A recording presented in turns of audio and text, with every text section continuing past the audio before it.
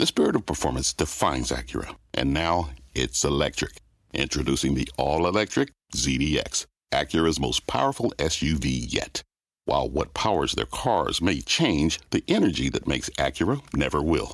Crafted using the same formula that brought them electrified supercars and multiple IMSA championships, the ZDX has track-tested performance that packs an energy all its own. With a premium Bang & Olufsen sound system and up to 313-mile range on a single charge, and a Type S variant with an estimated 500 horsepower, the ZDX is everything they said electric could never be. It was built with the driver in mind, just like Acura's been doing since the beginning. We could talk all day, but the only way to experience this electric performance is to drive it yourself. Unlock the energy and order yours at Acura.com. Space is hard, and investing in it is also hard. As central banks raised interest rates and capital evaporated, private investment into the space sector plunged. But the worst may be over. According to the Seraphim Space Index, in the first 3 months of this year, total investment rebounded to $1.4 billion, a 75% surge from the final quarter of 2022. There's been a return to growth stage investing. So this quarter saw a record number of B rounds, C rounds, D rounds, E rounds than any other quarter in the history of our publication. So that suggests to me that there's been a pause during 2022 as investors just took stock of what was going on in the market. Mark Boggett is the CEO of Seraphim Space, a leading venture capital fund specializing in, well, space.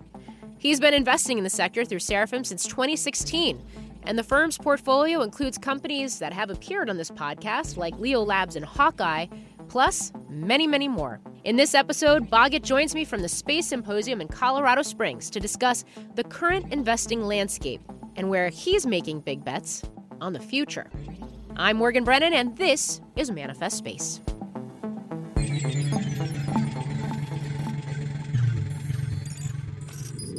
Mark Boggett of Seraphim Space, thank you so much for joining me today. Thank you for inviting me. So we are at the Space Symposium. It's one of the biggest space conferences of the year. It's gone through, even just for me in a handful of years, I've seen it go through these iterations, very commercial focused, very military focused. This time around, it almost seems like it's more of a mix of commercial and military defense. And then, of course, we've got investors like yourself here. I guess walk me through your purpose in being here this week. Yeah, well, so I've been investing in space through Seraphim since 2016 and coming to events like this around the world. And in 2016, 2017, 2018, I'd find myself often the only VC in the room. And what's really changed over the last handful of years is that space has really opened up more broadly to the investment community. So this is an event that was traditionally military focused, a defense related event. And during the course of the last 2 or 3 years, the defense community have really been focused on how they can leverage the capability of commercial space. So as a consequence, this event now, there are many commercial space companies here, many space startups, and as a consequence of that, many other VCs are here. So all of the leading VCs are represented here, and they're here to identify what the emerging technologies are from the exhibition room. Why do you think that is, that we've seen more of the VC community come into the space? Is it because there's more innovation and there are more companies doing more things and proving the business case, or is there something else going on? Well, I can tell you exactly what's happened. And it's a learning curve that the investment community's gone through. When you first come across space, it's all about rockets, it's all about satellites. It doesn't really sort of interest the generalist technology investor. But once you start looking deeper, you start to appreciate that space is a lot more. It's a horizontal market. So it's a bit like AI that actually impacts every single vertical terrestrial market. So once investors start to understand the sheer breadth of the opportunity that's presented by the space market, they get sucked in. So this is what happens is that entrepreneurs are approaching these investors, and they're coming across good teams with great models and new businesses that they're interested in. And that draws them to attend events like this to see what's next. So what is next? So, where we are today, in our view, is the phase of the commercialization of space, which is around the building of a digital infrastructure. Thousands of satellites in low Earth orbit that are looking at our planet. They're gathering information in low cost, high resolution, great detail. And that's, you can use that information to use resources more efficiently, to monitor everything that's going on, catch bad actors that are doing bad things like dumping effluent into the sea. That's the market today, the nearest to revenue opportunities. If you look a little bit further into the future, and a little bit further is only measured by a small number of years, maybe 3, 5 at the most, we're then building upon that infrastructure, heavy infrastructure. So these are things like data centers in space, things like solar farms in space, things like manufacturing in space, lifting dirty industries from planet Earth into space. So this is being driven by the cost of launching into space and the lowering of that cost. So there was an event that was supposed to happen during the course of this week with Starship being the world's largest ever rocket to be launched. That's going to herald a new era of being able to do significant infrastructure in space. So that's the sort of nearer term. We've just started as an organisation investing into those types of companies. So companies like Voyager that are building space stations and focused around manufacturing are the type of investments that we've been making. Astroscale as another. But if we look forward maybe another 3 to 5 years, there's the next emerging market. So this is around cislunar.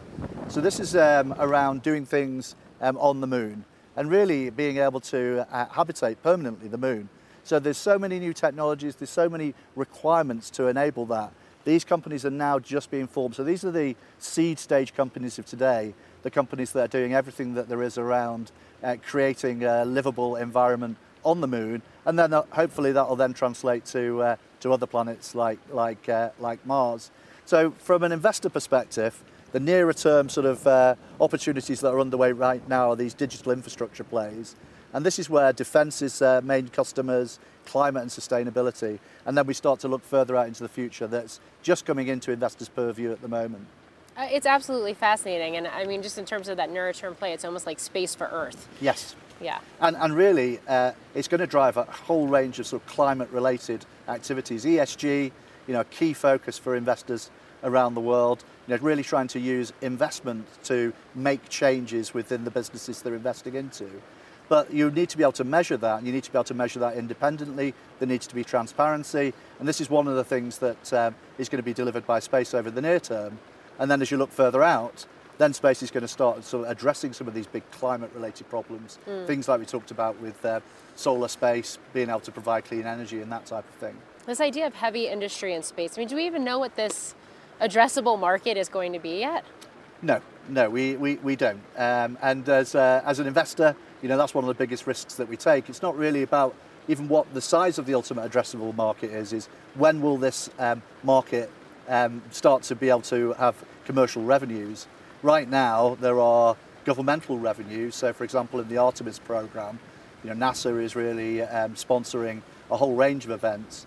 And we're trying to pick the companies that are leveraging that kind of government investment to then turn commercial. So again, if you'd like me to go into detail in one of our companies, I think it's a good example of how that's happening. All right, let's do it. So let's talk about Voyager. So this is a company that's 4 or 5 years old. They have grown by acquisition. So they've made 7 acquisitions to date. And what they've done is they've acquired companies that are profitable already. These companies in their own right have a broad range of customers that they're selling into. But each of the acquisitions that they've made have been identified that when you pull them all together, they've got the capability to build a space station. So they've then won this contract from NASA for $160 million to build the space station, using all of the capabilities of these 7 companies that they've pulled together and other acquisitions that they'll make in order to be able to fill out their capabilities. And then they'll go on this path to launch a space station and then to operate this space station. But one of the things that's really clever about their approach is that they're not reliant on these government grants in order to be able to thrive, because each independent element of their business is profitable in its own right and growing. So they're able to sustain this business until the market arrives to them. And that was one of the reasons why we picked this company, because it's so well positioned, so thoughtful about how they're approaching this market.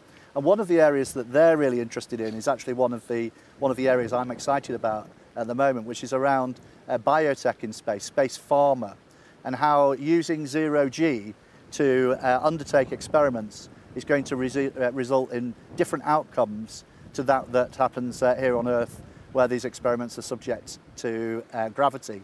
So we believe that there is tremendous technological breakthroughs that are going to come through for biotech and pharmaceuticals as a consequence of being able to do all of this experimentation in a zero-G environment. So Voyager is one of the key companies that's establishing themselves really to create a science park in space for all of these pharmaceutical companies to be able to do this kind of experimentation at scale. And we really think that there's going to be some huge game-changing results as a consequence. What is doing some of this pharmaceutical experimentations and development in space? What makes it different than doing it on Earth? So to put it simply, the molecules behave differently in a gravity environment to a non-gravity environment. So crystals, for example, they form in 3D rather than sort of flat in the Petri dish, and it completely changes the structure of these organisms, and that then results in different outcomes when you apply the tests. So we believe that there's a massive opportunity to look back at all of the different drugs that have failed to succeed as they go through the various stages of getting their qualification to be sold, to retest them in a zero-G environment. All the billions of dollars that have already been invested into those experiments that ceased because they haven't been able to get their approvals can all be retested in a new environment. And that's the type of thing that, when done at scale, we think that there's going to be some game-changing results. Wow. So let's talk a little bit about the investing climate now, because we have seen the Federal Reserve and other central banks tighten and raise interest rates, and we've seen liquidity drop and capital dry up to a certain extent. How has that affected investing in space? So space is not immune to the macro backdrop. So 2022 has seen a significant fall off in space. So I should add here, I'm going to be quoting a few figures here, and these are from, we've been doing a publication quarterly since 2017, which we call the Seraphim Space Index. And what we've been doing is measuring all of the private investment flows into space globally in this market so that we can talk about and answer these kind of questions that you've just posed. So in 2022, there was a 30% reduction in the total amount of investment that was put into space globally. So it went from 9.9 million to, I think it was 6.9 billion was the total figure. And that was sort of throughout 2022, sort of trending downwards. And we've just released the first report, the first quarter for 2023. So this is the period to the 31st of March. And there's some good news. There's been a strong rebound on the quarter. So 50% up on the quarter, on the fourth quarter. And there's some really interesting trends that sort of underline that. So one of them is that there's been a return to growth stage investing. So this quarter saw a record number of B rounds, C rounds, D rounds, E rounds than any other quarter in the history of our publication. So that suggests to me that there's been a pause during 2022 as investors just took stock of what was going on in the market. The underlying companies adjusted their cash flows, and they reserved their capital best they could. And now there's a catch-up happening in Q1 as investors are coming back to those companies and providing them capital. So the level of capital that they're providing isn't as big as it was in 2022 or 2021. So the actual average size of a round has fallen marginally, but it shows that there's ongoing interest in this area. So we're particularly pleased about that because growth stage capital is an absolute requirement for this business, for the industry to continue to scale on the trajectory that it's on. And then the other thing that's happened, and this is a first for the market, is that in the first quarter of 2023, there was more investment from Europe investors in terms of more companies and more actual investment than the US market.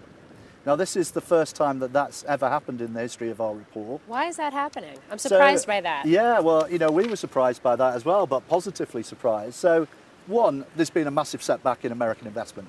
That's the driver of this. But what it really demonstrates is that there's actually been a continual quarterly increase, almost at a sort of 45-degree angle over the last few years from the European investment community in space. There's been a real focus around this market. There's been a number of sort of governmental structures that have been put in place over the course of the last couple of years that are now really coming into play and demonstrable through the numbers that we've seen. So these are things like, for example, the EU has put 650 million euros into the EIF, which is the European Investment Fund. And what they're doing is that they are allocating that to venture fund managers that are specialising in space. But they're only actually going to provide about 25% of any full fund. So that means 4 times that amount is going to be invested into the market. And that's already started to come through. The first investors have been supported by the EIF, and they're now investing in the market. And then we've got other structures that have been put into place, such as the NATO Innovation Fund. So this is a fund that's announced earlier this year. It's going to be launched during the next quarter, and that's €1 billion that's going to be focused on investing into the type of space companies in Europe and more broadly. So these kind of activities that are sort of structured from government are really adding to the scale of the investment climate in Europe. I think looking ahead, there's going to be a recovery from the US investors. So okay. I don't think that this is going to be sustained quarter on quarter, but I think that Europe is going to continue on its trajectory, and that ultimately there will be a point in the future again where we'll see Europe matching the total investment from the US. Yeah, the flip side of this is, as we've seen this correction, and now it sounds like rebound to start 2023, have we seen enough of a correction in terms of valuations? Have we seen enough of a correction in terms of the amount of companies that are out there vying for a piece of the space economy? Because especially on the launch side, and I think about a Virgin Orbit, which recently filed for bankruptcy. Is there more consolidation? Is there more shakeout, for lack of a better term, that needs to come? So I think that is inevitably going to happen, as it does do with any sector where there's a crowd of businesses trying to achieve the same objective. You know, in launch, there's 150 launch companies. You know, anybody can look at this market and see that there's too many companies for the size of the addressable market. And whilst it's disappointing news around Virgin Orbit, you know, I personally think it relates more to the structure of their investment being a SPAC rather than the underlying company. I think that was one of the things that that made it a challenge for them to raise money. But you know, at the same time, we're seeing other launch companies very successfully raising money this quarter. So ISAR, the German launch company, was the #1 largest investment in the first quarter of this year.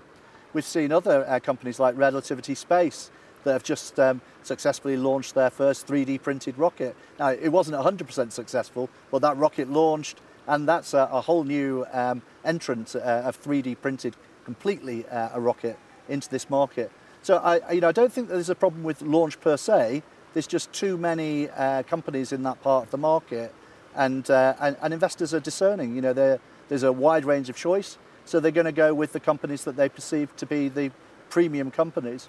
And what we've been ourselves seeing in the market, and particularly through our own portfolio, we've got over 100 portfolio companies. We're the most active investor in this market globally. And what we've witnessed is that the companies that are considered to be the premium companies within each of the different categories of the space market, they've been comfortably raising money throughout 2022. It continues in 2023. So, I'll give you an example. Astroscale just recently closed a $75 million round. So Astroscale is a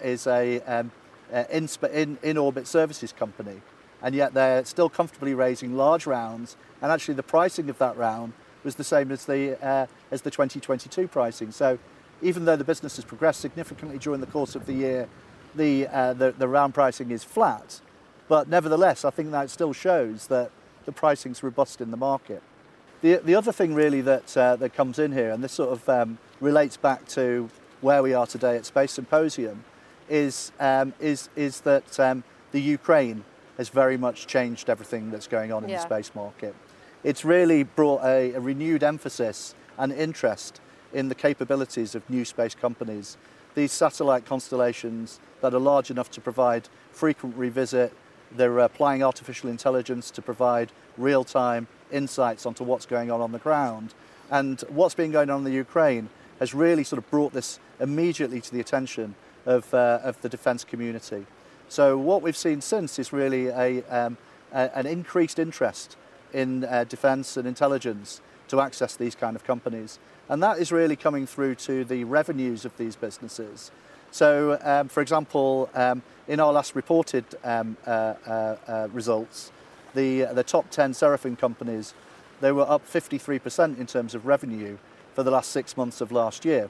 So there's genuine revenue growth happening despite this macroeconomic backdrop. And it's largely because defence is like a new customer. It's not a new customer, but it's a customer that's got new budgets. There's an imperative to act now. The timescales for signing up and proof of concepts and moving those through to full-blown contracts is contracted, and that's now being seen in the numbers. So investors who are looking at this market are able to see that there's strong growth in these businesses, and when they dig down, they can see that the outlook remains really positive because most of these companies are not focused around defence as a focused area. They're dual-use technologies. So they've got other commercial markets that they're going for as well. And the next nearest and biggest commercial market are those things that relate to climate and sustainability.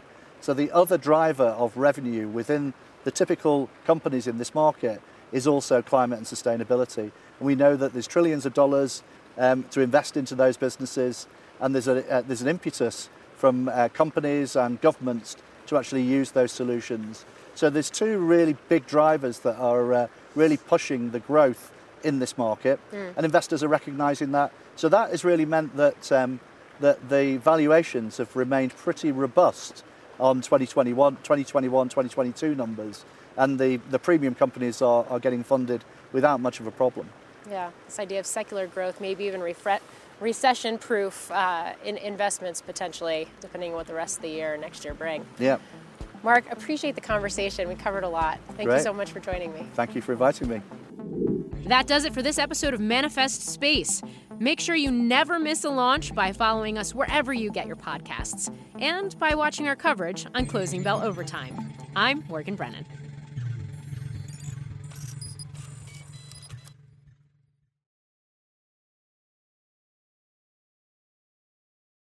I won't let my active psoriatic arthritis joint symptoms define me. Emerge as you. Tremfya guselkumab is proven to significantly reduce joint pain, stiffness, and swelling in adults with active psoriatic arthritis. Some patients even reported less fatigue, as assessed by survey 1 week prior. Results may vary. Tremfya is taken by injection 6 times a year after 2 starter doses at weeks 0 and 4. Serious allergic reactions may occur. Tremfya may increase your risk of infections and lower your ability to fight them. Before treatment, your doctor should check you for infections and tuberculosis. Tell your doctor if you have an infection or symptoms of infection, including fever, sweats, chills, muscle aches, or cough. Tell your doctor if you had a vaccine or plan to. Emerge as you. Learn more about Tremfya, including important safety information, at tremfya.com or call 1-877-578-3527. See our ad in Food and Wine magazine. For patients prescribed Tremfya, cost support may be available.